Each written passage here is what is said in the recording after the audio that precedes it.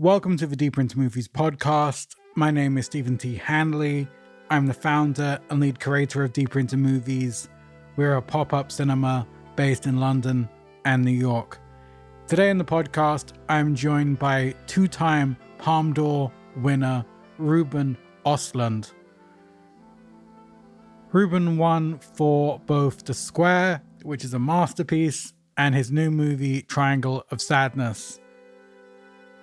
This was such an entertaining talk. I think Ruben is so funny and so unique and singular in his view of the world, in filmmaking, and his methods. Listen out for him talking about using a gong on set. That's fucking hilarious. Let's just get into it. This is me and Ruben Östlund.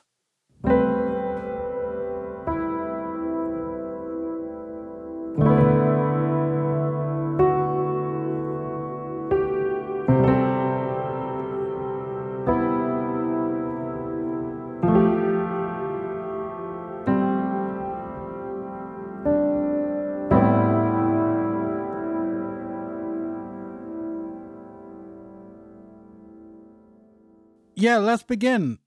What movies did you watch growing up? What inspired you to start filmmaking?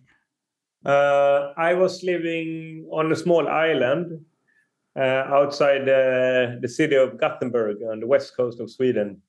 And there was not really much things to do there. As a kid, of course, you played around and you had fun, but you could also borrow a VHS camera from the commune. Mm-hmm. That was like something that they provided to the people living on the island. So we started to borrow this camera and filming when we were mountain biking and windsurfing. And I was also very interested in skiing. My mother comes from the northern part of Sweden. So I also started to film ski films, to make ski films. And I actually started to work with making ski films. So I was traveling around. At one point, I was traveling around in the North America and in the Alps, filming skiing and, cutting it together with rock music. Yeah. And making half an hour long ski films where the skiers try to do as spectacular things as possible. So that was my way into filmmaking. Did you go to film school? Yes. Then after a couple of years spending time on ski resorts, I felt it was hard to do something new and it was hard to develop. And I was a little tired of being in that environment. And I applied for a film school in Gothenburg called Akademi Valand Film. That is a 3-year directing course where they don't put any difference between documentary filmmaking or fiction filmmaking. You study both when you go to this school. And the teachers on that school, they were very connected to the 60s movement of French cinema, the new wave of French cinema, where the director should be an auteur. Yeah. So that I think that shaped me a lot also.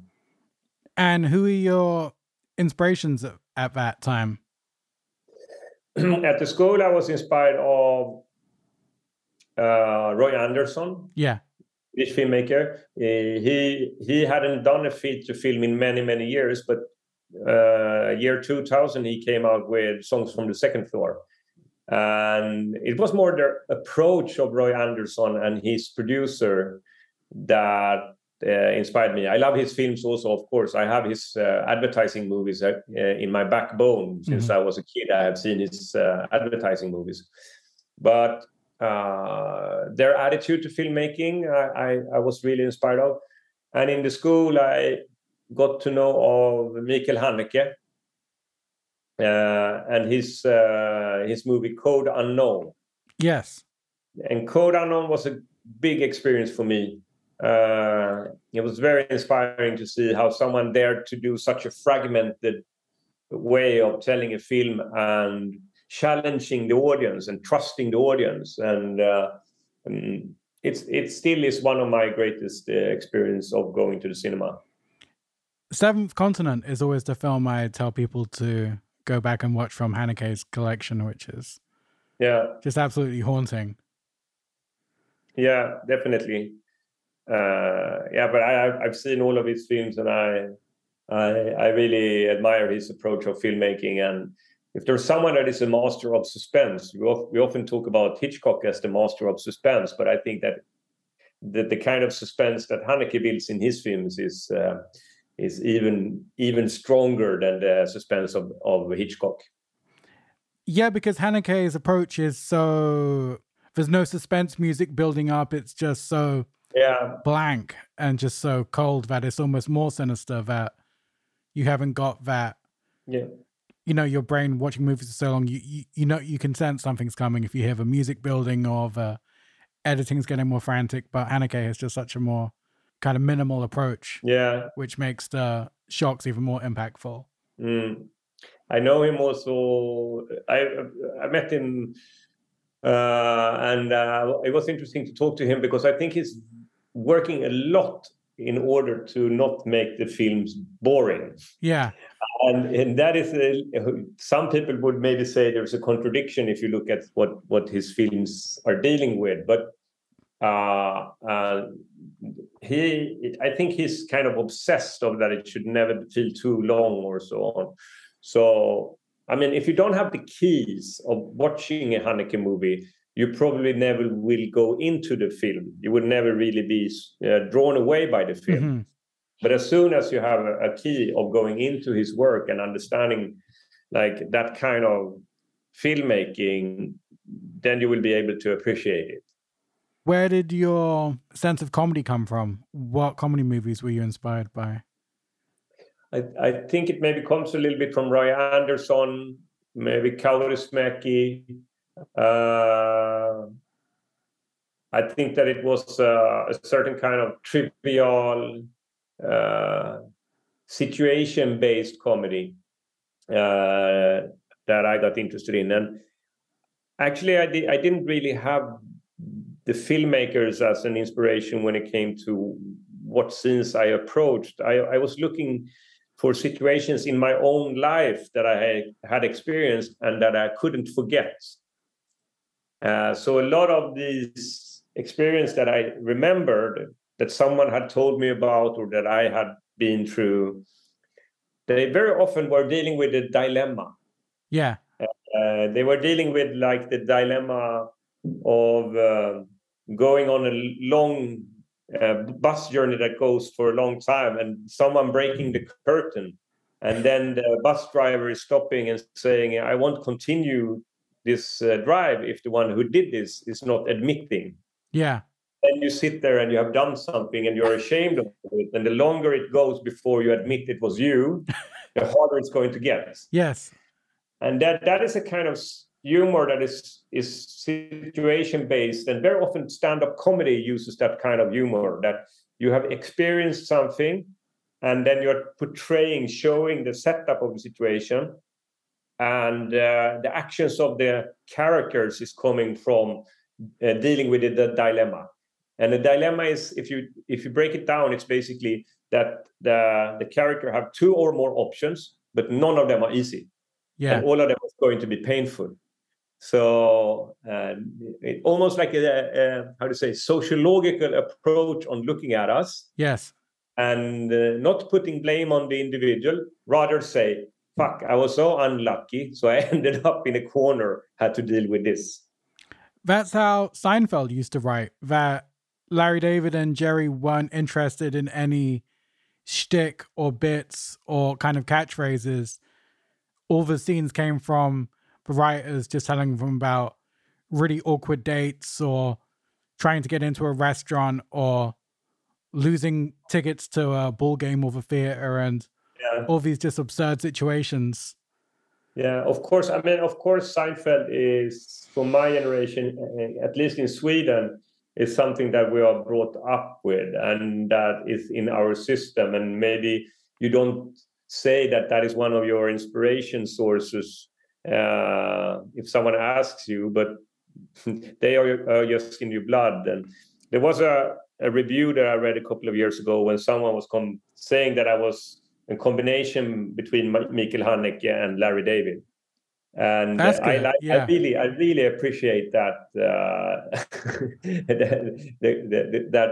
how to say, viewpoint of my films.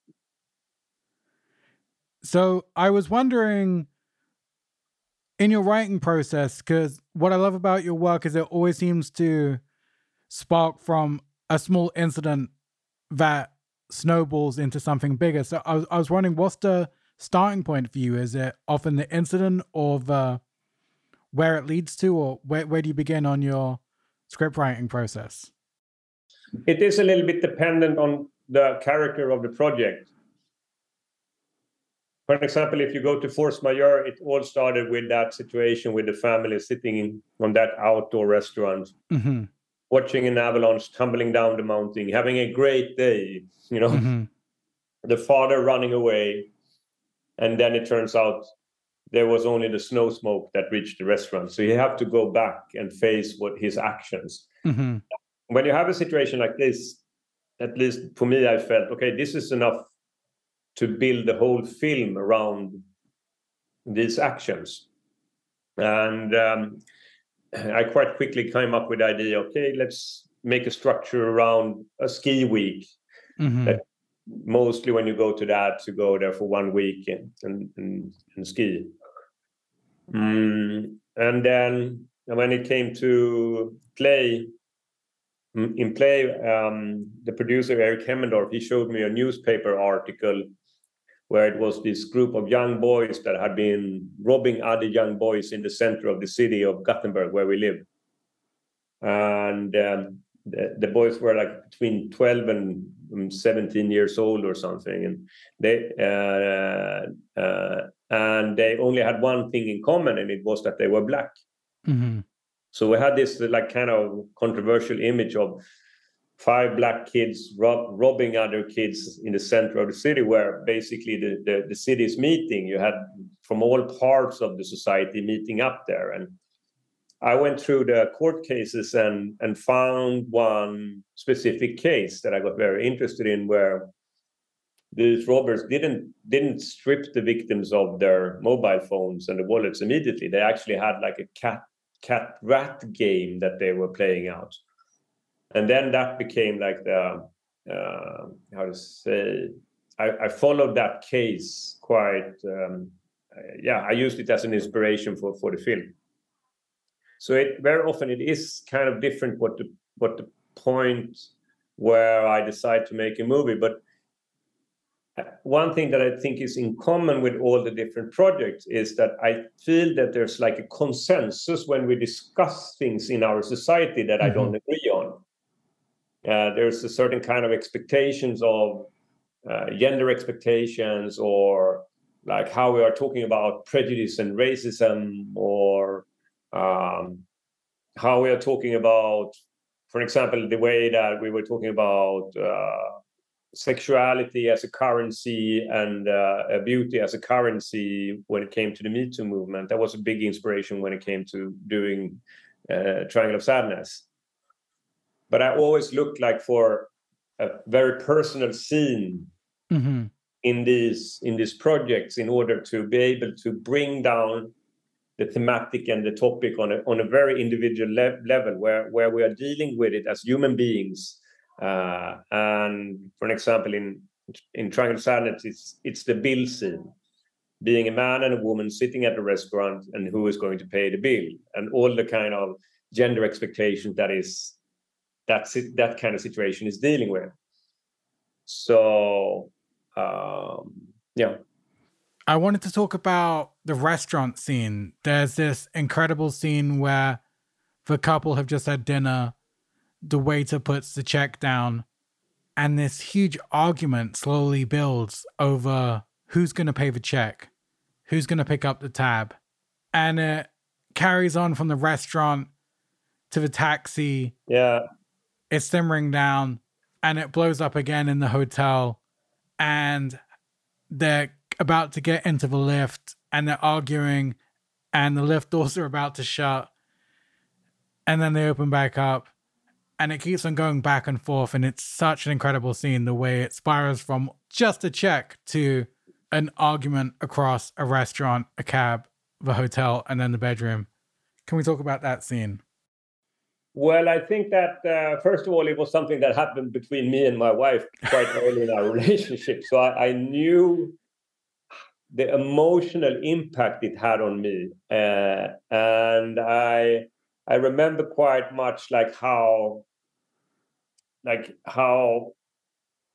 was a roller coaster where you all of a sudden almost becomes friends, and then the fight is on again, and you get further away from each other, and then you get close again. So it was like going like this that evening, right, with the fight, and I was quite true to how it played out.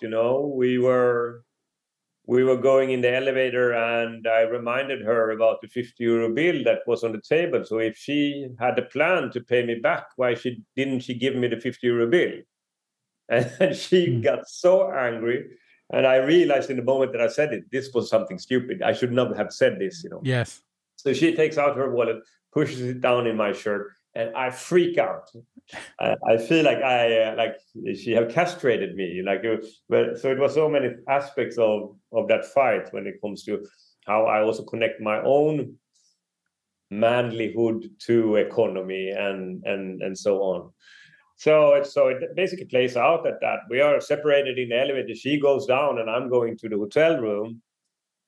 But the corridor is long, so I have time to regret myself before I reach the room. But it's one of these scenes that I have been thinking about since we started this project, and I have been telling about it to many people. And by telling it over and over again, you also get to know on how you're going to direct it. Yes. And you get to know which are the turning points. And you get to know what you, for example, that when she says, I think it's unsexy to talk about money, when he's trying to make peace, and he's like, oh, come on, isn't it absurd that it's so hard to talk about money? And she is just puncturing that by saying, I think it's unsexy to talk about money. When you talk about this situation with people, you get to know these lines that are really the game changers, that is making another turning point and another turning point. And I always look for turning points when I'm writing the script or telling about this the setup of the situation. So for an example, when Yaya says, I didn't see it, she says, I didn't see the bill when it came on the table. Right. Yeah. Yeah, really? You didn't see the turning point? Because then he's like almost in top of the game. He can go question her about that. And then she goes, wow. And she's leaving. And then he's like, no, but wait. So it's a constant seeking for the turning points that is pushing in some energy and creating a dynamic scene. Did you have to ask your wife permission to put the dinner sequence in your film? The thing with Sina is that she has been such a great part of my film since The Square. I mean, we met when I started to work on The Square. And she has such a stamina thinking and talking about ideas. We have spent at least 10,000 hours talking about Triangle of Sadness. And she have already given me so much about her knowledge about working in the fashion industry. When it came to the bill scene, I think also she's a cool human being. She understands. She dares to expose herself. And I mean, if we don't dare to expose our failures, for me, it's only about exposing my own failures. And I think also she understands how to say autofiction. It's not 100% how our life is. I watched it with my fiance, and the second that started, I was like, we're going to have a conversation about it. And the second the scene was over, she was like, we're equal, right? And I was like, I think we're pretty much 50-50. And she was like, okay, good. And then moved on. Okay, great. I was like, this is going to cause fucking hell with couples.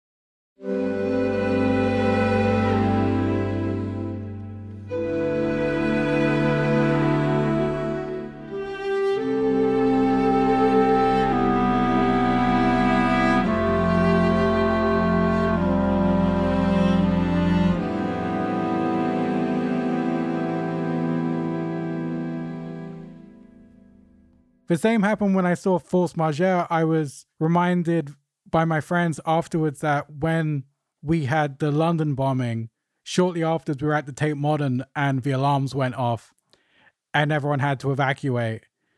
And I ran. I was like Jason Bourne going down the stairs right out into the car park. And my friends were like, you were gone. You did not look back to see if...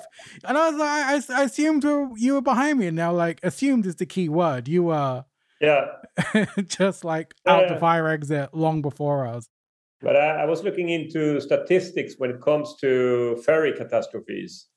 And I mean, I think that we have a very strong idea about like the men would sacrifice themselves for the wives and the kids. But if you look at statistics, the one that really survives is men in a certain age, and the one that dies are women and children. Oh, wow. So when it comes to survival instincts, it's interesting because culture is put out when survival instincts is put in.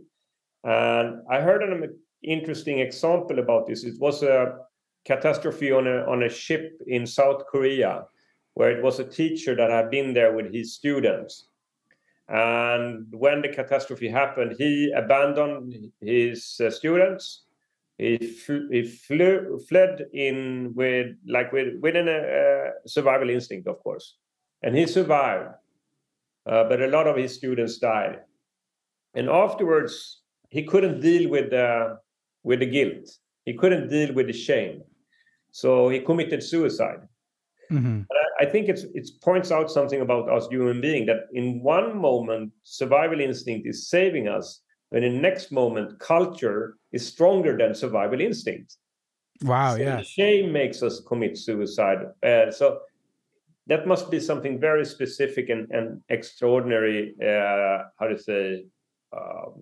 Odd when it comes to living species. And were you filming on a boat for the cruise? Was that an actual boat you shot on? Yes, we were filming on actually Onassi's yacht. Onassis was one of the richest people in the world during the 60s and the 70s. He was a Greek. He owned shipping companies. And on Onassi's yacht, Churchill was there, Kennedy was there, Marilyn Monroe, Maria Callas, like the creme de la creme of the Western elite during the 60s. So we had 9 days of shooting on this yacht when we did the film. And how was it? I read you guys were halted 2 or 3 times during COVID. Yeah, we had 2 stops in the production. So the first one basically happened after we had shot. We had just started to shoot the storm on the gimbal in the studio, because we had built the set on a gimbal, and we were waiting for if we should go and shoot the part with Woody Harrelson, or if we should set the shooting on hold. And we had to put the shooting on hold. And then when we started up the production again, it's interesting with Sweden, because Sweden is not a corrupt country at all. And we were starting up the production again in order to shoot those 10 days that we needed with Woody Harrelson. But then we have the problem of like that every single person working in the toll, in the customs, they have the right to say no or yes to everybody going into Sweden. So it didn't matter what letters or whatever we had and give to Woody Harrelson when it came to was going through the customs. We were still dependent on like that this individual working in the customs would let him in. So it was like a couple of these moments in the production where there was a lot of money that we were risking. And then also the thing that we were shooting on the yacht, then it came closer and closer to a lockdown in Greece. And on the day where we stopped, we had finished the last day. We were so lucky, because we would never be able to rent that yacht again if we had to do the lockdown earlier. Were you close to giving up at any point?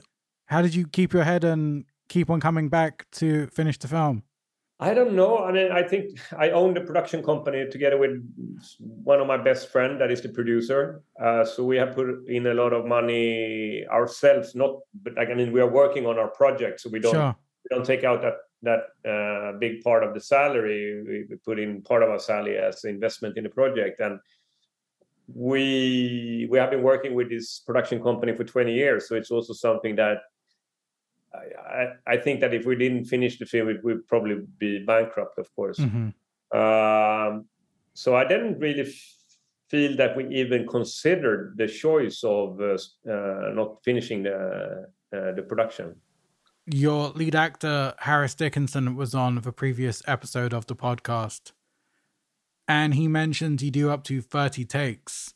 So I was curious, what's your method behind so many takes? I know Kubrick used to say he'd like to explore every possible way of doing the scene, every way of delivering the dialogue, etc. For me, when I write the script, I have a kind of a sociological approach to the content. So I want to believe in what I see.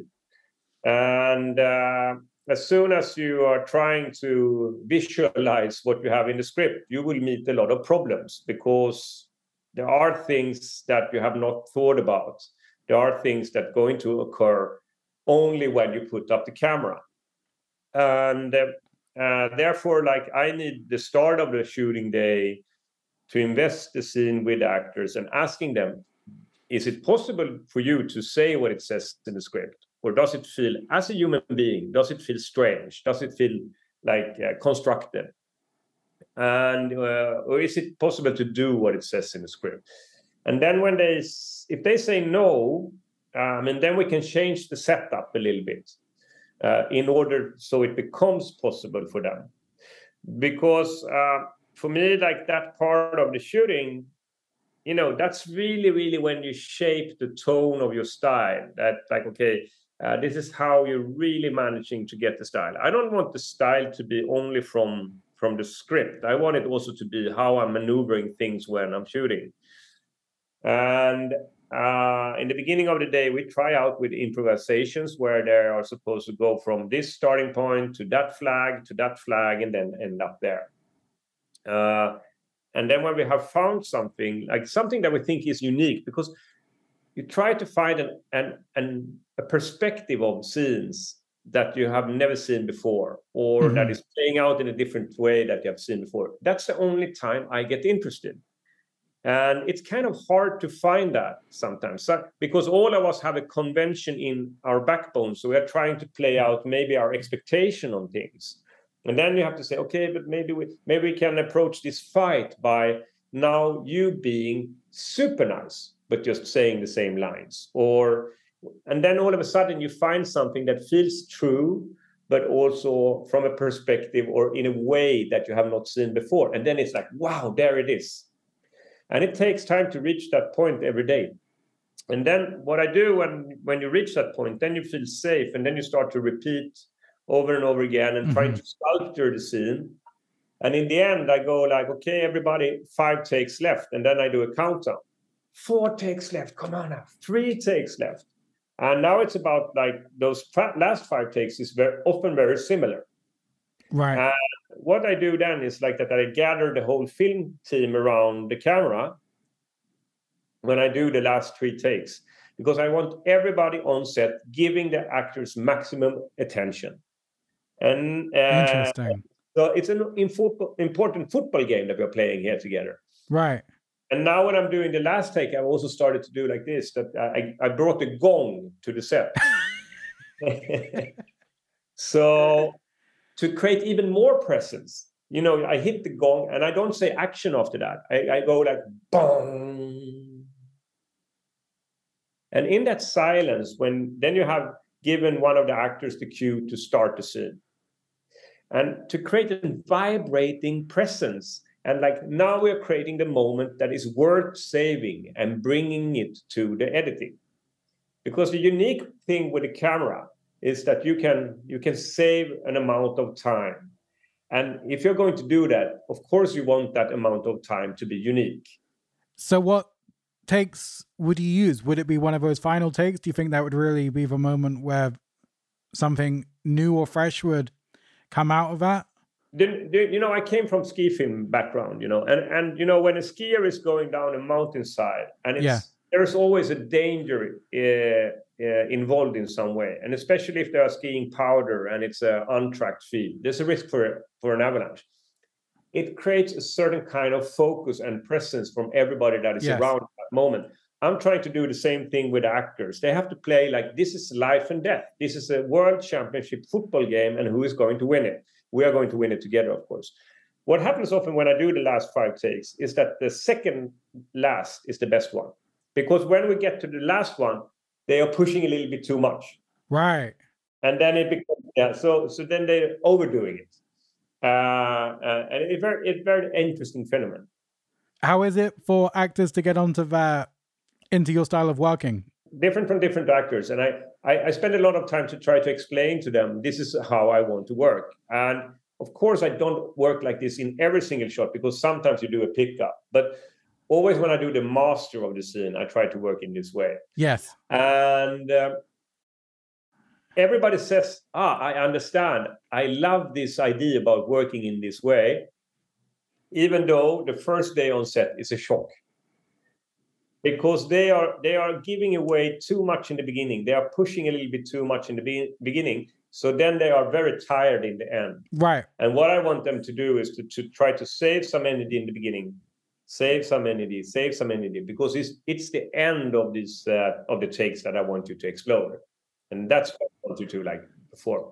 So, but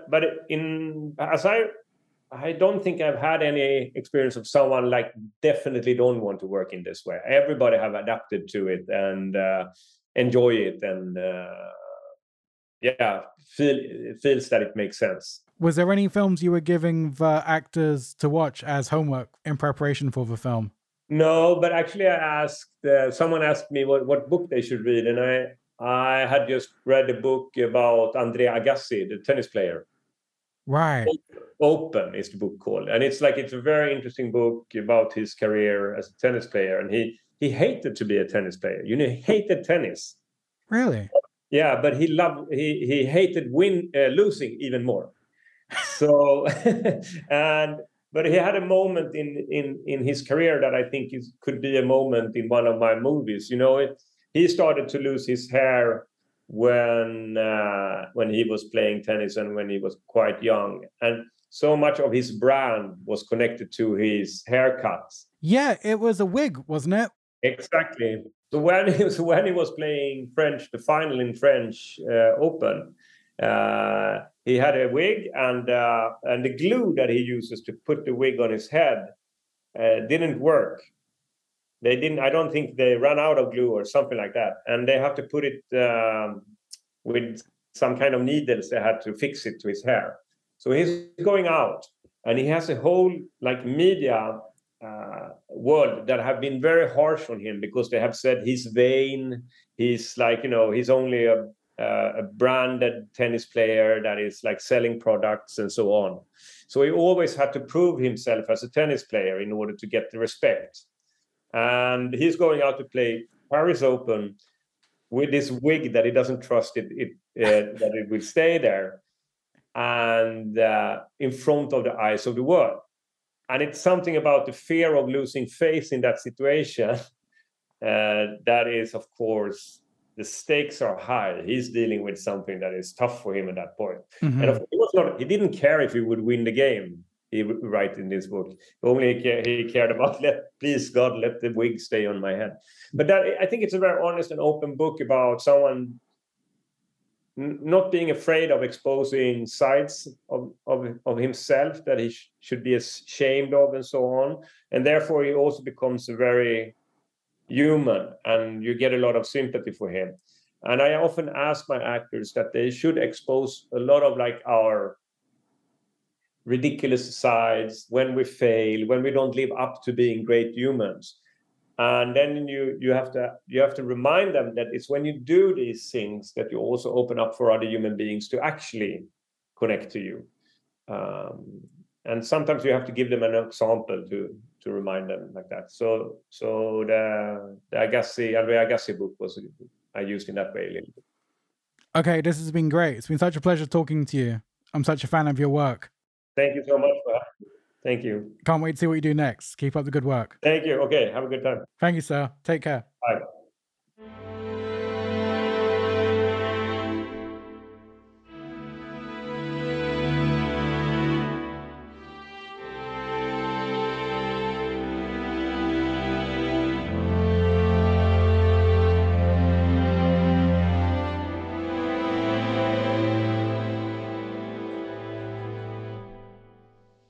Boom.